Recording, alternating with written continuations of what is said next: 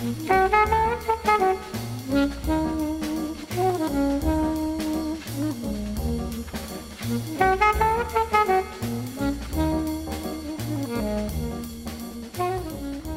to Foreman and Wolf on Food and Wine. I'm Tony Foreman. And Chef Cindy Wolf. And today, it's spring, it's lovely, It's Baltimore, the weather's extremely varied. Tomorrow it could be anything. We're in the 7th of our 18 seasons of the year. Yeah, and right. And we want to cook. Yeah, I was just talking to one of my cooks about it the other day. I'm like, because one of our kitchens tends to be unbelievably hot as it gets hotter outside, and we're all so thrilled that it's not hot yet. Yep, it's good. Not so bad. Yeah, spring. I mean, there's things are happening, even though it has been a little bit cool this spring. But we are starting to see, we've got our first asparagus, thanks to you, Tony, and the farmer for growing it. And the farmer does a lot more work. I just tote it. Yeah, you drive all the way there and get it. It's so exciting. Oh, my gosh, and it's so good. I cannot, I swear it's the best it's ever been. It is sweet and good. You know what I mean? It's sweet and, it's not that, tends to be horseradishy sometimes. Yeah. And, oh my gosh, it's so good. It's perfect. So to go with perfection, we wanted to talk about all of those things that you like to eat, that you want to eat, that you want to cook, but maybe you don't always cook or can't always source for home. Maybe it's a special dinner, whether you have friends over or you want to do a thing with the family or whatever it might be. What makes it special? We're in the time of the year when you think about lamb. We're in the time of the year when you think about rabbits just recently. Right. Because now it's okay to cook the rabbit since, that holiday's over. I try not to cook rabbit around that holiday because I don't want little children screaming and running out of the restaurant. I've been eating little chocolate rabbits my entire life. Eating real ones is good too. So I love rabbit. Let's spend a little bit of time on lamb because that's the first thing that sort of popped up for us. Well, and the right word is navarin, right, Tony? Navarin. Yep. D'agneau. It just means spring lamb, so it's perfect. And it's so fun because with all the wonderful things we're getting, we have fresh English peas. We can get fava beans right now. Obviously the asparagus. I mean, it's just so wonderful to have like that whole just big old plate of awesome green vegetables, and just cook them, until they're al dente and highly salted water. Any green vegetable wants that. Don't overload your pot. Let the boil recover quickly. That's how you cook a vegetable really well. What lamb dish would you like to talk about that people can easily make at home? Okay. If you don't want to go that Navarin way with all the green veg, I think what's really fun is we have a lot of local baby carrots locally right now. And they're so good. Their sugar content is high. So I know the markets are open now, so hopefully you can get them. And one of my favorites is Adelaide. Comes from Karma Farm. And they're just little guys. They're like the size of my little finger, basically. They can be a little bit fatter than that, maybe and a little bit longer. But I like to peel them. I leave the tops on because they're good and they look cute. And we roast them very simply with corn oil and salt and pepper. And until they're starting to be tender, you don't want them to be too crunchy. I mean, that's not really appealing. I mean, sometimes we take al dente too far. Al dente means firm to the bite. You don't want it to be undercooked, but you do want it to have some body to it. And, and almost more from the standpoint that it's healthier to eat a vegetable that's not overcooked. And also, it just gives more interest because there's more texture on the palate, from sort of a little bit more cooked to less cooked. And that's fun to eat. And, when we're thinking about food, we're always thinking about things that have different textures and different levels of acid or fat or whatever to balance things. Various juxtapositions of things that make dishes interesting. Mm-hmm. So I've been working with roasted carrots, and also we've been making our carrot puree, which is one of my favorite things. We make two different carrot purees. One is we actually boil the carrots in water with a little bit of salt, sugar, and a touch of passion fruit puree, just a little bit in the water. That's a big cheat. Oh, it's so great. And then we puree it in the blender. So we have a high-speed blender that purees things into oblivion. And it's an interesting texture because when you puree the carrot, it almost, in those kinds of blenders, it almost gives a mousse-like texture without adding any cream or anything. So we just add a touch of butter, a touch of honey, a little bit of Madras curry, and salt, pepper. And if we feel it needs a little sugar, usually it doesn't because the honey takes its place. But that can be really pretty. And then another way we make is with fresh orange juice, and not the passion fruit, and a little bit of salt, sugar, and you can kind of do whatever you want, but it's that. Do you want to go the passion fruit way or do you want to go the curry way? And it can be just really wonderful. You can also rice them in a food mill, which gives you a totally different texture. So that's a lot of fun to do. So you can, and maybe you don't have a blender, so you can go either way and make a carrot puree. I'm assuming a carrot puree is a good landing place for a particular cut of lamb cooked a particular way. So what would you do? I like braised lamb with that carrot puree. So, say you're going to braise a shoulder and it's a big piece of meat. It feeds a lot of people. Our costs are really up in the air right now. So everybody's food costs are. It's crazy. And so I know folks have to be looking for less expensive cuts to use at home, and that is something that's less expensive. Obviously, it's not a primal cut like a lamb tenderloin or a lamb rack or a lamb loin. But the lamb shoulder, braise it, sear it nicely, add mirepoix, stock if you've got it, and aromatics, bay leaf, peppercorn, something very simple. You can add all kinds of other things to that, but that's the simplest way to braise something.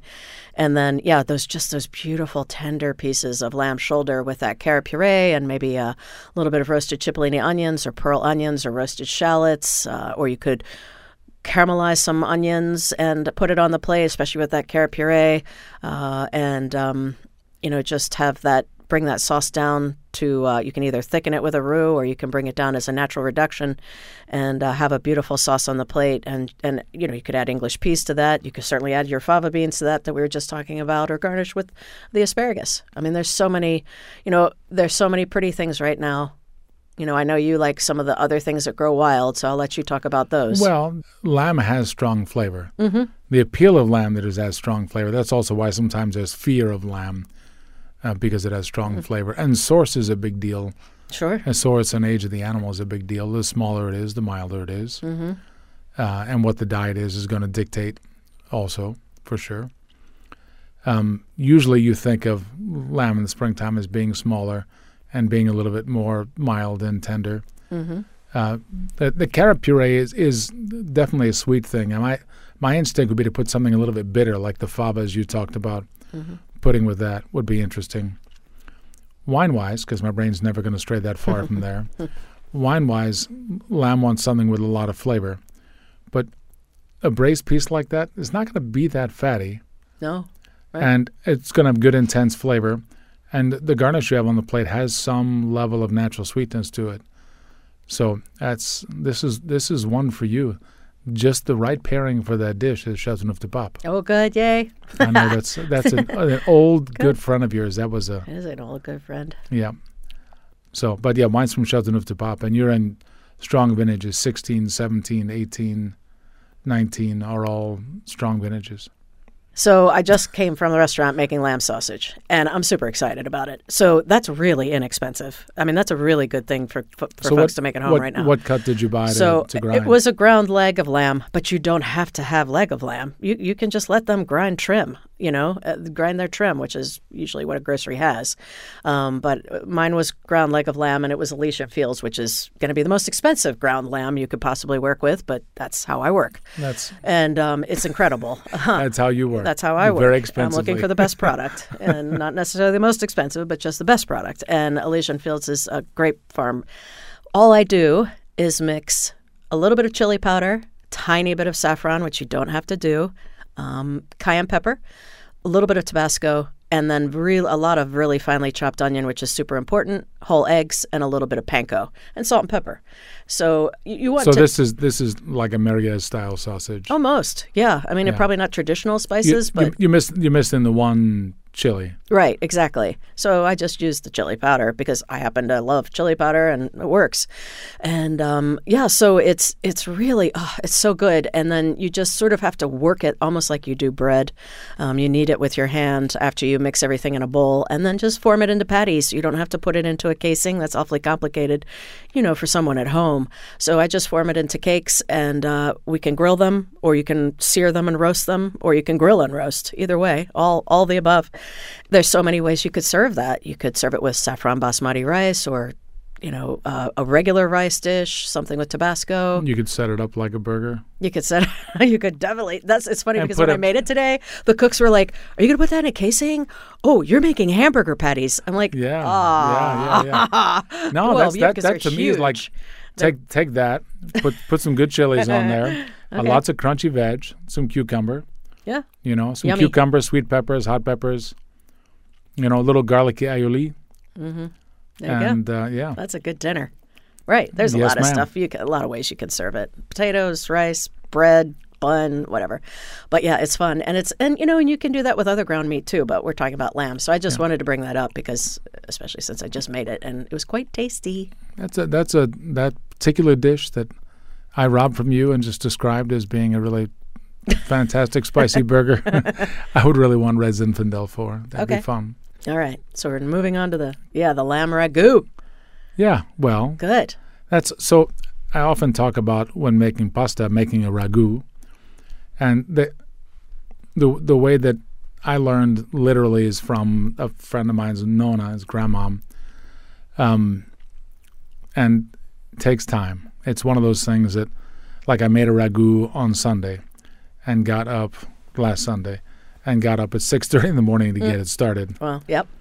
And so and I'll try to give quantities because this is a decent, like if you're making something for 6-8 people, this is a good quantity. So you need about a pound.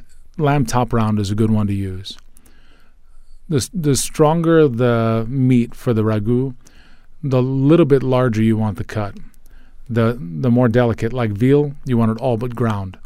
But Okay. a ragu necessitates cutting something with a knife. It's not something that you add ground meat to. Right. You don't put it through a grinder. You Right. actually cut it by hand. Yeah, Got it. that's a big It's a big ethic. difference. Yeah. Well, it's the difference between making a ragu and making a sausage. Yeah. Quite frankly, just what Or I described. or just making a meat sauce of some kind. Yeah. So the top round is easy and relatively lean for lamb, not a lot of trim to fool with, and honestly pretty easy to slice in half the long way, like a bread boule, and then slice it thin, and then get little cubes out of it. Right. It really is not. That's not exactly the toughest operation, but doing that, getting that good and brown and a good sized, and you need a really pretty good sized heavy bottom pan, like a big Creuset or Staub, ceramic coated cast iron. Get that good and brown, just a neutral oil, canola or something. Give it a little bit of seasoning as it browns, and you'll see it kind of steam out a little bit of the water that it needs to. Yeah. And then you add a good bit of mirepoix. So that's probably, Finely for that chopped, quantity, Same size as the meat or a finer? a little bigger, Oh, a little okay. bigger. Right. Because it's going to shrink down. A and little bit bigger. A little bit bigger. Okay. So if you're like a medium, if you're a small dice with the meat, maybe you're a medium dice with the veg, because it's got to stand up for some time. It's not like you're going to add it back to make it. A ragu is Right. never cute. It's never going to be the thing that you add the other little pretty thing to it. It's just like It's there from the beginning. hours of work to make happiness.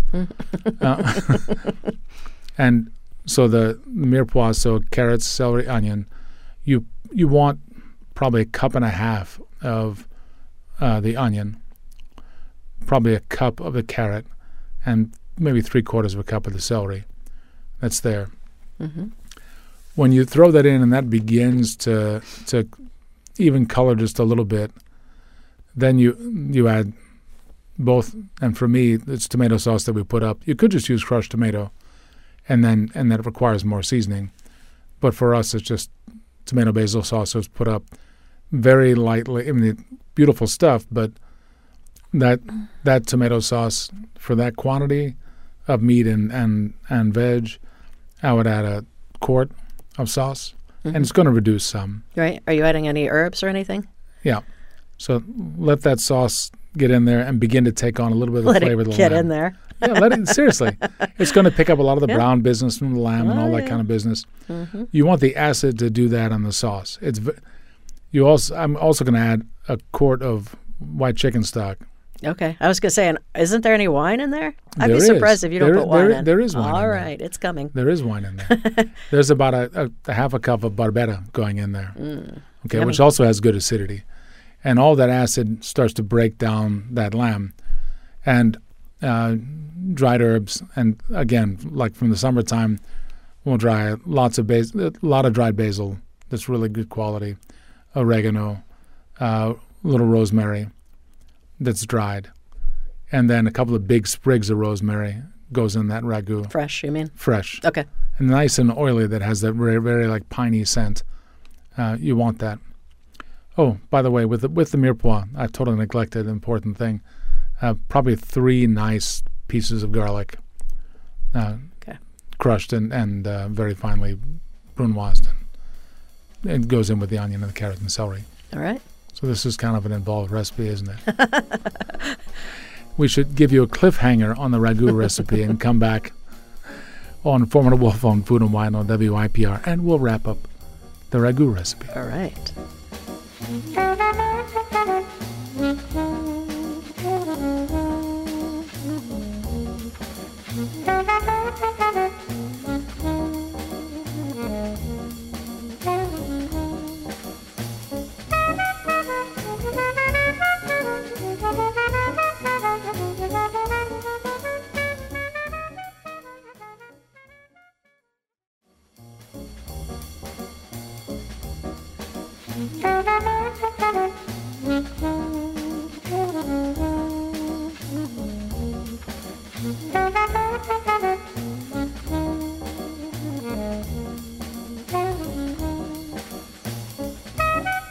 Welcome back to Foreman and Wolf on Food and Wine. I'm Tony Foreman. And Chef Cindy Wolf. And Cindy, we stopped. I know, it's so exciting. It's like a cliffhanger. We stopped mid-ragu. It's a long time.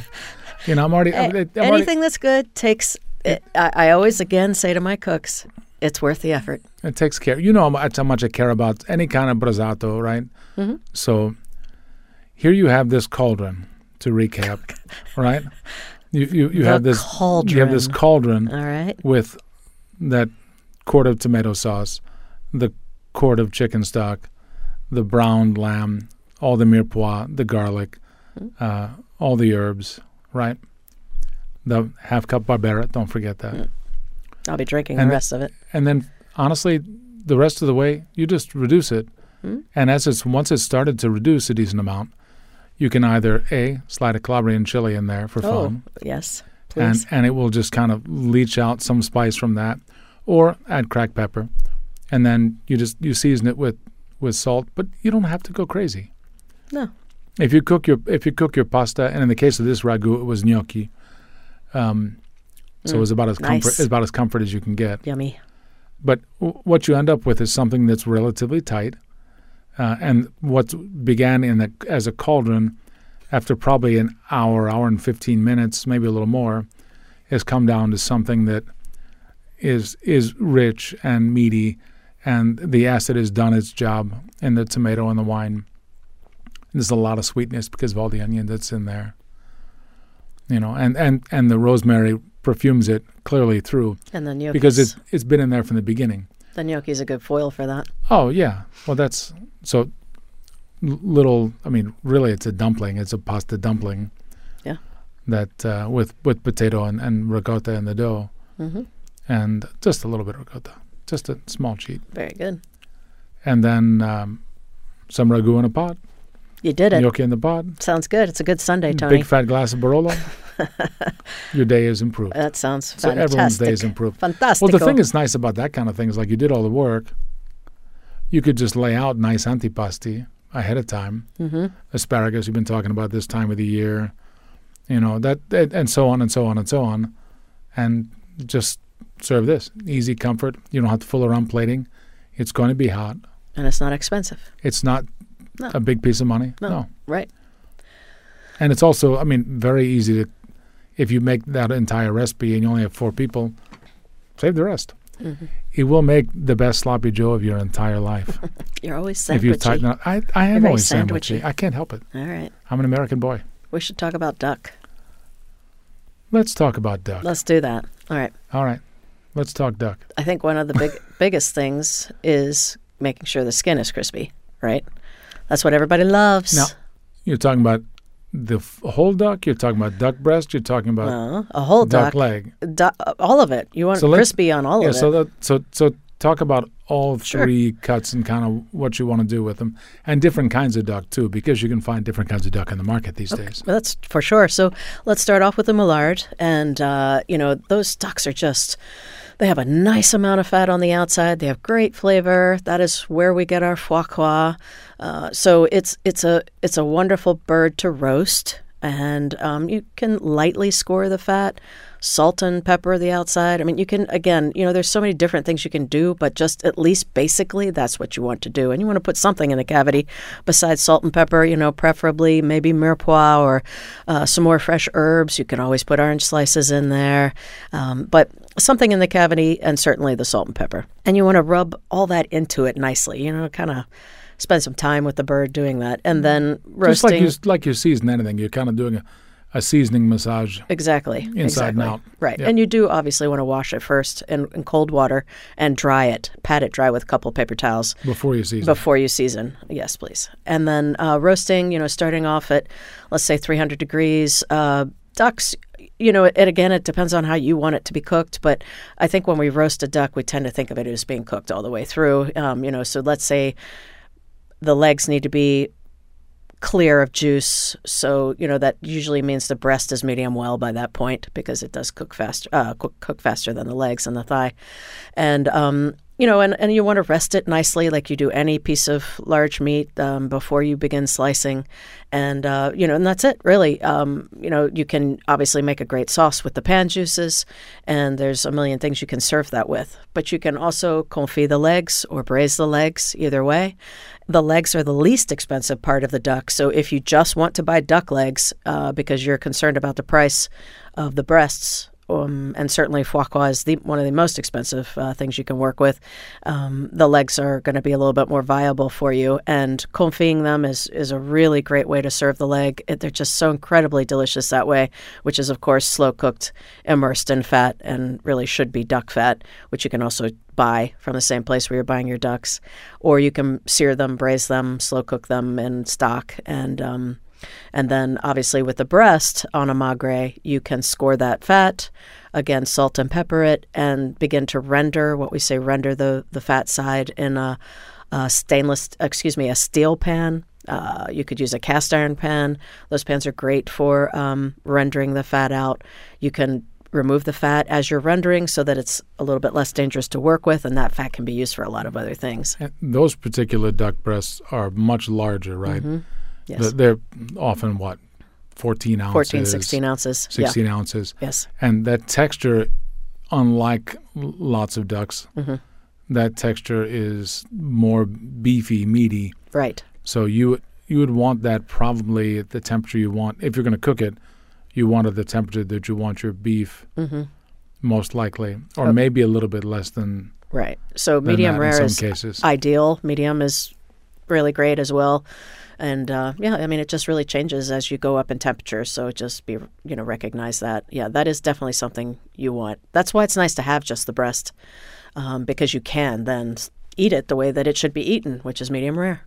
So that's that's the Millard duck. We have been using Rohan ducks, which has a much smaller breast, much less fat, and they are sweet. Oh my goodness, these ducks are so good. Well, it's not as beefy a flavor. Right. It's much. It's just more bird-like. Frankly, it's not. You're almost surprised it's a red meat bird. Mm-hmm. It's more like a pink meat bird. Yep, and they're mild, and they're so good. And if you're looking for a supplier, you can buy through D'Artagnan online. So that is and that's where I buy my Rohan ducks. So I assume you can buy them online as well, and you can buy the Magre and the Moulard ducks there as well. So those are two that I like to work with. Do you have? Is there any other kind of duck that you like, or those are some of your favorites too, probably? Yeah, I mean, that's absolutely. That's the Rohan duck. All I ever want to do is just in the wintertime stuff it with chestnuts. It's just chestnuts, mushrooms, and pears. Those are the things I always want with the Rohan duck. Doing a pear, and like when arugula comes and it's spicy, and doing the very first pears, or like Asian pears, do a crunchy salad, and then thin slices of that. Beautiful. Of that duck breast, warm on that salad in a heartbeat. Well, and speaking of that, what we're in season with now, we're starting to get our first rhubarb, not locally, but from other parts of the country. And oh my goodness, the rhubarb, and you brought us fresh strawberries, so we made a rhubarb and strawberry compote just last night. Oh, strawberries are spectacular. Really good. Yeah, I had strawberries, and I honestly, I had a memory of my mother this morning. I haven't had this since I was a kid. I had those fresh strawberries and powdered sugar for breakfast this morning. I mean, that was, I could just see my mom sitting across the table from me. That was I don't know if that's Pennsylvania Dutch or just the way she grew up or what, but, oh. So these strawberries are coming out of Virginia, and they are always spectacular. Then this particular farmer grows like 8 different varieties, so they come in waves, and they're all a little bit different from one another. And these first are always big and sweet tart and very perfumey. Yeah. My 8-year-old made me a smoothie with them, with like a dozen strawberries, a couple of spoons of Greek yogurt, probably half a cup of milk, a bunch of ice, a little honey. That sounds good. Put it on the Vita Prep, and like my child made me a smoothie. I couldn't believe that. That's nice. Yeah, they're really good. So that's great with duck, something like that. Not the smoothie, but strawberries. No, the strawberry and rhubarb compote. Which there are a couple of different ways you can make that, but just very quickly, I like to do port and red wine. And with rhubarb, you have to add sugar. Or some sort of sweetener, because rhubarb is very, very tart. And unless you like really tart things, and and I like to put a little star anise and cinnamon in when I cook down the port and the red wine, and some fresh orange juice is nice in there too. Or you can just slow cook it with a little sugar. I mean, there are different ways. No wine at all from you. Yeah, no. How about one of the sweeter Madeiras, like a little Malmsey? That would be delicious. See? I would love that. See? Yep. With duck, it's funny. We talked about those two principal ducks that you like to work with, and that we both like to work with. Wine is easy to me. If it's the Moulard, the bigger, heavier breast and legs that have stronger flavor and they're bloodier, Bordeaux grapes. So Cabernet Sauvignon, Cabernet Franc, Merlot, Malbec, and frankly just Bordeaux and wines from the southwest, like southwest of France, like Cahors or Madiran. Those do really well with that sort of duck. If it's the Rohan, it's a little lighter. It doesn't require that amount of tannin. It's nice to have something that has some lift to it. Pinot Noir can be terrific. Syrah can also work if it's not too muscular. So depends upon the preparation. Like if you're going mushrooms with the Rohan duck, I would say maybe look at Côte Rôtie or Saint-Joseph or something like that. Syrah from France. If it's a fruity prep, then maybe it's a Rutland Valley producer like Dellinger. Okay. Or, something along those lines. Or even an Argan Syrah. Good. Yeah. Okay. So, but that gives you an idea. So what's your favorite rabbit prep? I like terrines. I like cold rabbit. Yeah. That's honestly, it's delicate and sweet and it's such a perfect foil for all sorts of fun things to stud it with, like pistachios or green peppercorns. That's old-fashioned. Yeah, that sounds like I'm old-fashioned. That takes Come you on. back, doesn't it? Green peppercorns. Don't you think I made? Of course. 8,000 of those things. So things. 1970, 1980, green peppercorn sauce. Acorns. Also, rabbit rillette. Oh, That's- I love rabbit. So- Yeah. Yep. You want to talk about making a rillette? Because rillette is not as difficult as making a terrine. Right. It's not The, because the trick with rabbits is not that much fat. well, you can either braise the rabbit for that, or you could even roast it, but really braising it is the way to go because you want the meat to be really moist and tender. And yeah, it's just a matter of if you braise the rabbit, then you pull the meat off the bone, obviously, and you just basically you're shredding it. Yeah. And you can do that in the food processor. You know what? When I've done that, braise it for a while till it's almost ready to fall apart, and then go on a pot with if you're weirdo like me and you save animal fats like my great grandmother, if you save some schmaltz, some chicken fat, Yeah. that's what you want in the rillette. That's you can use butter and it's good, Yeah. but the schmaltz has great flavor, or fat from guinea fowl, Okay. white meat yeah. birds. That would be nice. It's just the right strength of flavor for the rabbit. Yeah. And you put that in some oil in the heavy pan. Put that braised piece in there, garlic, shallot, onion if you want. But it's really garlic and shallot is what I would do. And you just begin to kind of, as it sears like all over again, you just begin to pull it. Yeah. You just begin to pull it. And a little bit of the stock that you use, you just slowly add a little bit of the stock and you pull it. I like a little stock And in that- there. And then add a little bit of white wine. But it's meant to have fat in it. It's meant to have fat. It's not in it. meant to have the stock. So And then would you use the stock to kind of like steam out and keep it from burning? and it gives it some moisture that it really kind of needs. But the fat, it's really supposed to be just the shredded meat and the garlic and the fat and seasoning, salt and pepper, whatever. But yeah, and it's a way of preserving something. So that's it's meant to have a layer of fat on top of it, quite frankly, to cover it. But so that that just it's not like little exposed simple to- baguette toasts Oh, rabbit, and- I love and cornichon. and cornichon. Oh, and whole grain mustard. A glass of Alsace Pinot Blanc. Oh, so good. You know, I love little sunshine. I love rillette. I was thinking about goose Rabbits rillette dancing this around the morning. garden, tempting you to the Oh, next that's meal. mean. When we come back on Foreman & Wolf on Food and Wine, something a little less bucolic. It's going to be a chef's challenge. It's about time, It's Tony. been a little while. It has. I hope you're ready for the pain. Bringing back the chef challenge. Hope you're ready for the pain. On Foreman & Wolf on Food and Wine on WIPR.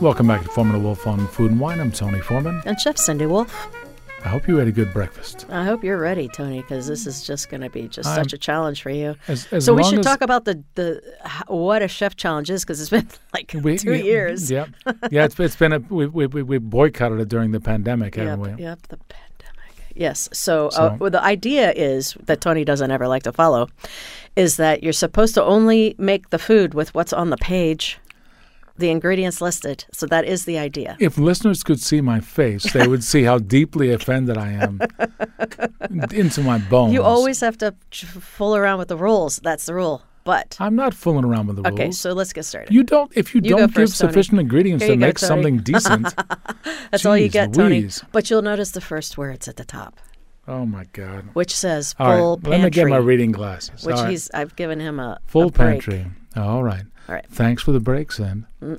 Let's see. Asparagus, pork shoulder, garlic, shallot, carrot, celery, onion, butter, extra virgin olive oil, ramps,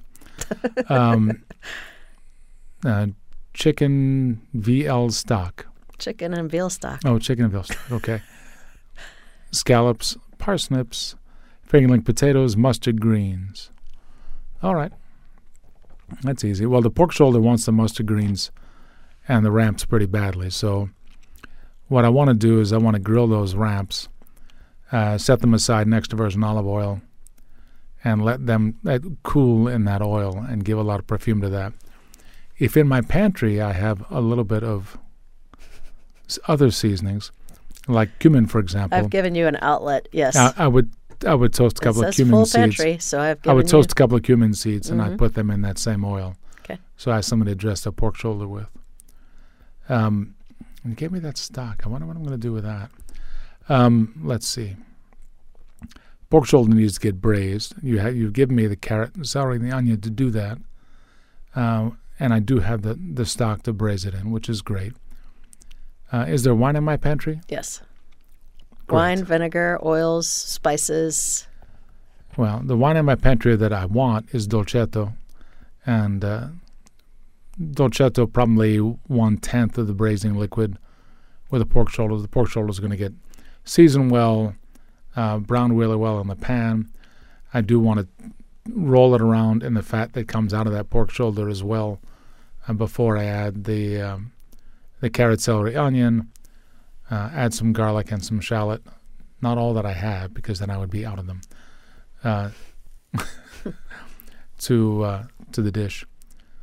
I think it's going to be all about fingerling potatoes as a mash with the skins on, but sort of like, I like to do the olive oil smashed potatoes. But I'll braise some mustard greens as well, and I'll braise them with a decent amount of shallot and some white wine vinegar from the pantry because it's there. Yep. And some mustard seeds, and get that to where it's soft but not like tearing apart, not flavorless. I want them still to have a little bit of zip. And then when the potatoes are done, extra virgin olive oil, sea salt, and at the very end, fold in the mustard greens. So you get kind of a spectacular, messy, colorful, bit of business. That's a landing place for big old knuckles that you pull off that pork shoulder. And the liquid is really easy to reduce into a sauce if you want to. Yeah, those things go together so well. Yeah, so that's kind of an easy. Then I have scallops to play with. Oh, and I have the ramps, that ramp oil, the ramps and the ramp oil to dress the slice with. It'd be nice. So you're going to heat it and add it, or no cold, or no cold? Okay, cold, just room temp. Over the meat. Room temp over the meat. Okay, just over the meat. Good. It's like when you open it up and you have one of those nice open white. What would you say ramps taste like? Like ill-tempered young garlic, if that makes sense. Yep. And sort of lettucey. It's why I like to cook them. Yeah, you can feel the green. Greens, yeah. You can feel the green. Mm-hmm. So that leaves me scallops and parsnips. Parsnips I want to make a puree. And asparagus. And asparagus, yeah. Parsnips I want to make a puree. I'll need a little bit of fingerling for that as well. So I'll have to reserve a little bit of that. So parsnip and fingerling potato puree? Yep. With a little bit of... Did I give you... What's in there? Sweated shallot. I didn't say you had cream. No, you didn't. Uh-huh. I don't need cream. It's not in the pantry. That's why I need the potato. What's in there then? The potato, it's cooking water. Mm-hmm. The parsnips. The parsnips. The parsnips need to be riced because they're so stringy that they'll mess the entire thing up, Yeah. And you have to work it with the potato to make the potato starch come out, and you need some fat. So maybe I reserved a little bit of pork fat from the shoulder or something like that. Might be nice. Mm-hmm. But yes, it would give me no dairy. So, but yeah, I just want basically a smear of the puree on the plate, And I want to sear the scallops. Honestly, cut the scallops in half after you sear them. Horizontally. Yeah, exactly. So that you have many little pieces of scallops. So the plate has the schmear, many little pieces of scallops, and then big, droopy, skinny, like half slices of asparagus that were grilled, like quick, as a garnish for that. And you give me no lemon or anything like that. But that's what I would. That's what I would want. If if you were gone and I broke into your house, I would get a lemon. Hey. That's not a proper chef challenge. All right. Do you remember when we went to Italy and had wild asparagus? I did. I will never forget that as long as I live. Yeah. That was so delicious. Long, super long, tiny thin asparagus. Do you know what else is delicious? No. My handwriting. Be excited. All right. So fresh English, peas, sorrel, spring onions, rosemary, guinea fowl whole, which is awesome, garlic, chickpeas, honey, calabresa, salami, day-old baguette, fresh, something, onion, garlic, shallot, dairy, oils, and spices. Fresh, what is that word, Tony? All right, let me think. So fresh mints. Mint. Wow. Your teachers in school must have really had a hard time. The nuns love me. The guinea fowl, I'm super excited about because you and I both love working with guinea fowl, and it's such a great bird because it's not a... And it's one of the things that not everybody cooks at home all the time. Well, that's right, along with the theory it's on of the theme. show. It's on theme. All right, so guinea fowl is a white bird, so it's not like, maigre, that's this bloody bird. Sorry for putting it that way, but that's just the way it is. It's really sweeter and prettier. So it also has really good it has fat under the skin. It has golden fat. It has nuggets of golden fat. It's just like, oh, thank you, Mother Nature, for giving this bird this stuff. It's the best. So roast the guinea fowl again. Wash it, dry it, salt and pepper. And with guinea fowl, I would put mirepoix in the Wait a minute, do I have mirepoix? Oh, yeah. Oh, well, onions and shallots in the cavity. And, just season it, get it roasting. You want it to get crispy on the outside. So during the cooking process, if you want, turn it up a little bit high in the beginning to get that skin going, and then turn it down so it roasts at a normal temperature, like 325. And then I have rosemary here, so I would like to put a little bit of that in the cavity, and I definitely want to keep some for something else. And I want to cook these chickpeas, but you've not given me stock, so I'm going to cook the chickpeas. I have water, right? You have to give me water. Water and a little bit of rosemary in the water, and I would like to put a couple pieces, this might be funny, but of the salami in the water because I want to get some real flavor in there. And I know those peppers in that sausage are probably really, really good. So I'll just put a couple of slices in. Actually, what I'll do is I'll saute, I'll slice it, work it in the pan so the fat starts to come out, and then do a small dice of onion, a little finely chopped shallot and garlic, and work that in with that fat, and then add water, a little bit of rosemary, and let that work for a while so it flavors, and then begin to add the chickpeas because they take a very, very long time to cook. And eventually at the end, I'll add some salt to it so that it does, but you don't want to add that salt from the beginning. You just can't cook beans in that. So at some point, you'll be able to add salt to it. And, a pretty good cheat for chickpeas, water, a little bit of wine vinegar, and bay. Okay. Because you can keep adding the water if you need to because they cook for so long. Yeah, yes, of course. And then, so those are going to be great. And I kind of love the idea of having these English peas and adding the peas to the chickpeas, which would be really, really fun. And the idea of the sorrel also. So sorrel is lemony, and it's just this wonderful fresh herb lettuce thing, if you will, and the spring onions. So it's definitely going to be, this is all going to happen for the guinea fowl. So, you've got the chickpeas, and then right at the end, check it for seasoning. And then I'll just add the English peas at the end. They can cook in all of that beautifully. Maybe grill the well, no, I'm not going to grill the spring. I'm just going to chop, bias cut the spring onion from top to bottom and add that at the end. The sorrel, chiffonade that, add that right at the end. And, that'll just be super fun. I'm going to slice the baguette, leave it whole. I'm going to thinly slice the salami and put it on there. And I'm going to drizzle a little bit of that honey on there, which would be really fun and something I wouldn't have thought of, and add a little bit of a little bit of garlic, sort of rub the garlic on that toast before I add that to it. Have I used everything? Oh, mint. Nope. I have to use the mint somehow. I don't really have anywhere for it. I guess I could add it at the end of the chickpeas, but it's not something that comes to mind. I wonder what that would do. That might be kind of fun. You kind of fresh, but not with the sorrel. No, you can put mint in cold water and have nice, cool, minty water to drink while you cook. Oh, okay. There you go. Yeah, because the sorrel is really going to be kind of super cool with those spring onions and those chickpeas. Yeah. No, I like that, the idea of that almost like warm salad that you have going. Yeah, that would be fun. For the guinea fowl. Yeah, I like that. The broth. So what are we going to drink with that? All that. Oh, it's a lot. Gosh, there's a range of things. You could drink great big Chardonnay with it, but I don't know that I would want that as much. I want something a little more savory than that.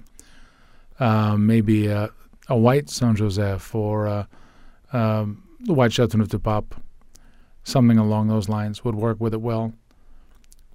Frankly, a really big dry Riesling from Austria, from the Wachau. Oh, that would be so pretty. With some bottle age on it. Oh, I can smell it right now. Would give some charm to it and pick up some of the herbs.